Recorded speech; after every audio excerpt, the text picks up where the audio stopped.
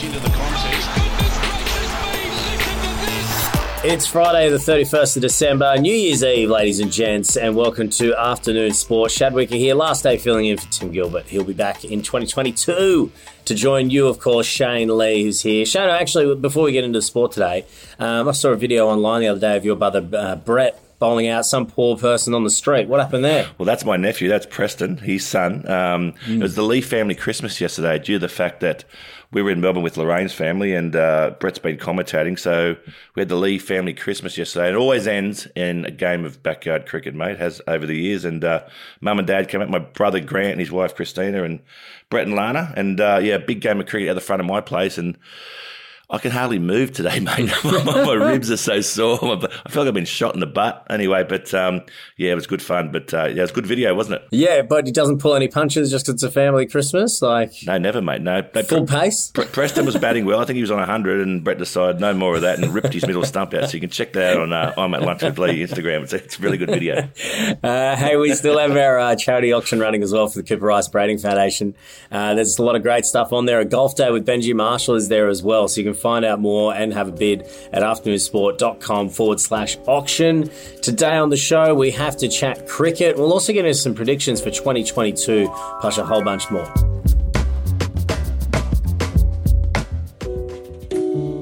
Now, there's nothing like a healthy head of hair. Shane, when I first met you, those blonde flowing locks, well, they had a life of their own. Yes, Timmy. As they say, look after your hair and everything else will take care of itself. Now, I've got something for you too, Timmy, even with that silver fox look.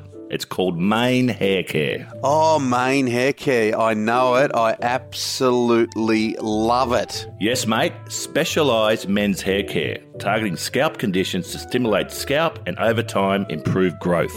Oh, it's a fantastic product. It really is. I also note that it's all Australian, fully organic ingredients, Shane. Yep. Not only will you look good, but the scent is just wonderful. Mane Hair Care. I'm going to get it on today. And that's spelled MANE, manehaircare.com.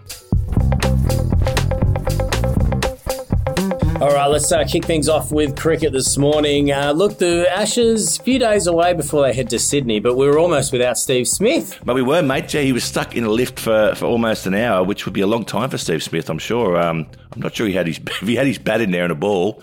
Maybe he could give himself a few throwdowns against the wall. But, I think he's fine, and he'll be right for the Sydney Test. He's out of that lift.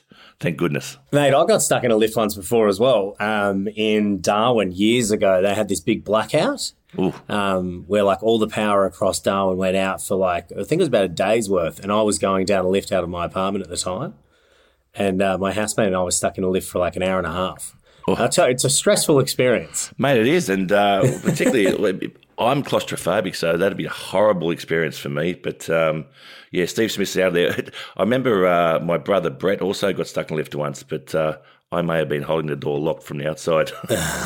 I tell you what, I feel like this is another conspiracy by the English cricket team. They're trying to knock out our cricketers. That's it, mate. To make sure that they can try and get a few next year.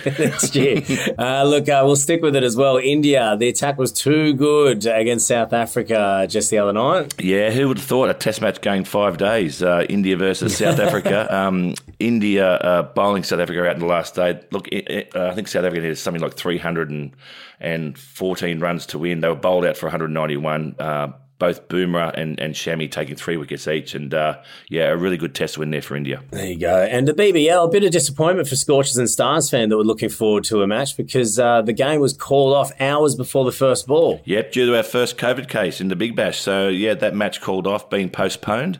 So they'll be sort of scurrying around now to try and reschedule that one. But, obviously disappointment, particularly this time of year for families who are going out. And it's a really, really good day out of the Big Bash. And, it's good value for families. I think it's $100 for 4 people can go out and watch it.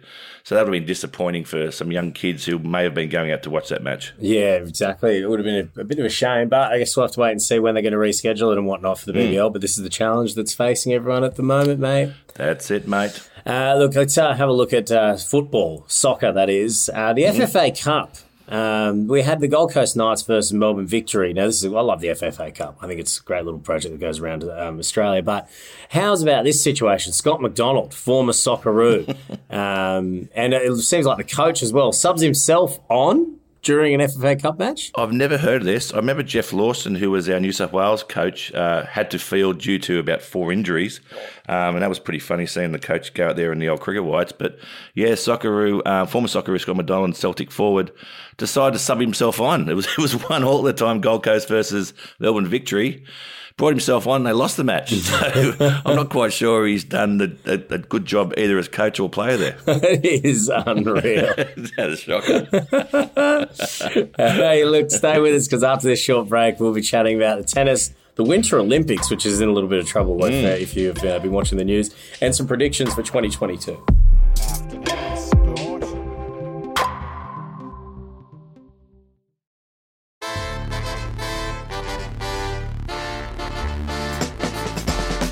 All right, let's turn ourselves to tennis because there's been a lot happening in the lead up to the Australian Open, especially with COVID as well, affecting a lot of the people on the draw. And a French Open runner-up, you love saying her name here, Shano, has also revealed her COVID-19 diagnosis. So what was her name again? It's your favourite player. Her name is Anastasia Pavlyuchenkova. That's definitely not it. No. Pavlyuchenkova. Okay. That's her name. That's her. Anastasia Pavlyuchenkova. So, yep. But she's had to pull out due to... Could you spell it? PavlychenkovA. There you go. Well done. Well done. Yeah, just off the top of my head, written down in front of me here. But look, she's had to pull out due to COVID. But also fellow Russians, Rublev, Karasyev and Donskoy have also had to pull out due to COVID. So they're falling like flies, mate. Yeah, it's looking a bit grim. Although, I mean, positive news, Nadal said that he's training. He's back after his diagnosis and he's hitting some balls around. He's feeling a bit better. So, I mean, we could be seeing him. Yeah, and that could be a really, really big driver for Novak Djokovic to get his act together and get out here because, as we know, those players are all sort of tied up around 20 championships each, and I know they want to be going ahead. I know Novak Djokovic wants to become the greatest of all time, but he needs to show up for that to happen. Yeah, and to be honest, I feel like Novak's not going to ever be considered the greatest of all time because he's so unlikable. Yeah, he is. He's not... It's one of the hardest parts, isn't it? Because really, stat-wise, he probably already should be. Yeah, he should be. Considered probably the greatest of all time. Yeah, we'll just ask him, but he's not the type of guy you invite over for a barbecue, is he? No, definitely not. Let's have a look at the Aussie Open because, I mean, that is the next big thing on the cards. What are your thoughts? I mean, we have got a smaller draw. Things are dropping a little bit. Who do you think we should be looking out for? Maybe who's going to take it out next year? Oh, I'd love to think Ash Barty's a big chance in the women's side of things. And look, she's got to obviously come against Naomi Osaka, who's the defending champion, and back here after a 4-month hiatus. In the men's side, you'd have to go down between Zverev and Novak, obviously, if he plays, he's just a winner on the court. Nadal, if he gets fit, obviously will be up there again. But, Zverev, I think, will be the smoky. Also, Tsitsipas, too, the Greek, I think, is also a very good chance. You really think Tsitsipas has a chance? I don't know if Tsitsipas is as good as people try to claim he is. No, I think you do. He's got a very, very good game. The hard courts suit him. He can get to the net, depending on how big of the server is. And Zverev is a massive server, the German, so he doesn't really let the guys come into the net. But, Tsitsipas, I think, with a big Greek following, too, down in Melbourne, they have a lot of support behind him. That's true. I'll give you a crazy prediction. I agree. I think that if there was ever a year for Ash Barty to win the Aussie Open, I think this is the year. I agree. For her to do it. But in the men's draw, I think the way it looks at the moment with Nadal training, I think he's pretty much a shoo-in. He's going to be playing. Wow, okay. So I would say number one, top of the list, Rafael Nadal to win it. Mm-hmm. But here's my cheeky one. I think that Nick Kyrgios could possibly get a run to the final. Look, I'd love to see it. He is an absolute ratings genius. Whenever he plays, whether he wins or he loses, people turn on the television. So I know the Australian Open will be looking for big ratings when he plays. They always put the night games on for him. But look, you never know. He's been training hard in Canberra. I think this is a draw that you could get a good run. If there's only one of the big dogs in there. Yeah, he just needs to learn how to win from a defensive position. He's a great front runner, but he doesn't like playing long points. That's his biggest problem. He doesn't like playing long points, and the other people know that when they play him, you've just got to keep the ball in court. That's why him and Nadal is such an interesting battle because it's like that's right. Nadal plays long points, and he doesn't go that bad against Nadal, but he seems to play. One of the things that annoys you about Kyrgios is when he plays someone really good. he steps it up and he goes up a level. And then when he plays someone he's supposed to beat, he almost plays half-hearted and he loses. Yeah, it's like he gets bored, isn't it? Yeah, and it's like I'm hoping that with a little bit of... Well, he also really hates Novak Djokovic. And I'm like, he would love... The things that drive him are different to other players. He's very spiteful. And I think if there's an opportunity to try and win something to rub into other people's faces, that's enough motivation for him to get to. This is my prediction. He makes it to the semi. Yeah, well... It's one game short of the final. The things that drive Bernard Tomic too are very different too. It's normally a shit hotted up Commodore. Exactly. Turning motorsport now, Daniel Ricciardo snubbed by F1 team bosses in the top 10 drivers list. I don't know. I feel like this might have been granted. Well, he came 8th overall in the championship, but every year the team principals nominate their best drivers. It's a point system, so 25 points for a first place. And Dan Ricciardo did win a Grand Prix this year, right down to 1 point for 10th. So he finished outside the top 11. Max Verstappen winning on 213 points to Lewis Hamilton 192. Yeah, Ricciardo was out of the top 10, so he's not really favoured with the principals. If you think about that, that's where your next drive is going to come from, isn't it? So not great for him. Yeah, not good at all. But what's something that is potentially good news for Paddy Mills' Brooklyn Nets, maybe not great news for Paddy himself, is Kyrie Irving is set to come back to the Nets side after being out for obviously COVID protocols because he's unvaccinated and the NBA rules are restricted to the rules of the state you're in. So for New York, he's not allowed to even turn up to the facility. That's correct, yeah. So they've been on an indefinite suspension along with the loss of money that he's been dealing with. But it looks like he's set to return now because the Nets are losing players every left, right and centre to play mostly away games. But he did an interview recently saying that he's grateful to be back at training, but he didn't realise the consequences of refusing to get the vaccine. That seems a bit ridiculous. It was pretty straightforward. Yeah, maybe should have read the fine print here. But look, I think it's fair enough. He's an anti-vaxxer. It's cost him a lot of money, but as you said, they're falling like flies over there. So he's going to come back in, and under the New York City vaccine mandate, as you said, you cannot play any home games. So I suppose I'll pick and choose when to use him on the road. Pretty much, and I think, look, he is a great player. There's no denying that Kyrie Irving's a great player. But, I mean, you got to even think, even this process of getting him back on the court, as soon as they took him off the COVID list for an away game, he went and got himself put back on it because he was exposed again. So I'm a little bit He lasted all but 3 hours before he was put back on the COVID list. So for mine, I'm a little bit worried. And my worry is that I don't know if he doesn't fully respect the rules entirely, and he could potentially derail our season by going and just flaunting the rules and getting COVID again, and then next thing you know, you've spread it through the team. So yeah, which would be a disaster, wouldn't it? I'm interested because he only got into NBA COVID protocols a day after they announced that he was returning, which meant he was limited in practice again. So it'll be interesting to see when he returns, how long he's on the court for. Here's a bold prediction that's not that bold. I reckon he'll last all but 2 or 3 games and he'll be back in the protocols again. There you go, mate. It doesn't matter to me, though, because Paddy Mills is the best point guard they've got at the moment. Yeah. Let's get into a couple more predictions as well, Shano, before we go. 2022 is going to be a big year for NRL and AFL. I think there's been so much movement, especially in the NRL where we'll start. So many players have changed. They're all going all over the place. What do you think? Who's going to make it to the top? Don't say St George. I've got no hope. No, St George have got no hope. I think at the top of the field this year, it'll be Penrith again with the Roosters. I think those two teams have recruited well, and they've got a really, really good, strong system around them. I think Manly and Parramatta will be very similar to last year. I think they're improvements, and they'll perform in the big games. I think Melbourne and South will be the two teams that come off the most. Yeah, you reckon? You reckon they're going to drop off the most? Yeah, I do. I think Melbourne, for the first time, are in a lot of trouble. They've got an ageing sort of player base. So, look, I just think that with what's going on with players leaving over the next year, they're going to be a little bit disrailed, I think. Okay, how about this? Who do you think that didn't make the 8 will make the 8 next year? Because there's always a changeover. So we're talking, we've got the Cowboys, the Warriors.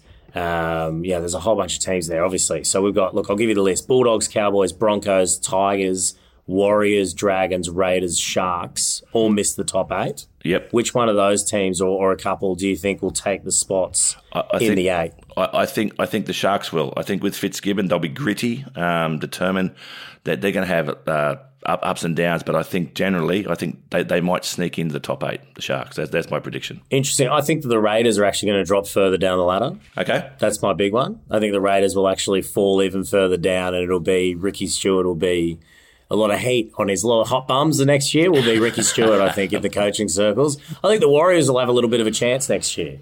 Okay. I think their recruitment's actually been pretty impressive. I'm not saying that because I'm a bit of a Warriors fan, but for the first time in a long time, they seem to have recruited quite well. I don't rate the Sean Johnson recruiting, I'll say that, but I feel like that's a team that could potentially a little bit of more stability. They've chosen a solid home for the first half of the year. Then they go back to New Zealand in the second half of the year.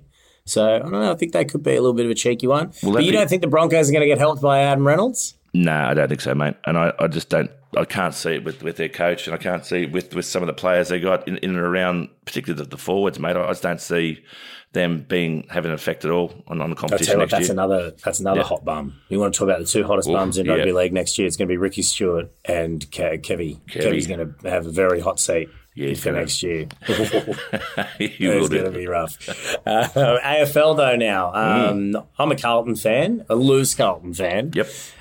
For obvious reasons, because they're awful. We'll do the same thing again. Who do you think is going to be the person to watch for next season? Another boring prediction here, but Melbourne and the Bulldogs are going to be up there once again. They've got two fantastic squads who are young.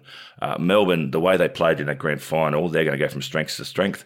I think the Swans will perform well depending on how many COVID cases they get. The biggest performer next year will be North Melbourne, who really, really struggled. They got the number 1 draft pick, this kid who was playing senior football at 17. Apparently, he's got, for an 18-year-old, he's got the body of a 26-year-old man, and he'll slot straight into that team and make a massive difference. Wow. The North Melbourne Football Club, yeah. So they'll be the biggest mover next year, I think. Okay, big predictions. Yep. All right, nice. Yep. You don't think the Brizzy Lions are going to have another crack at getting just close enough and then losing again?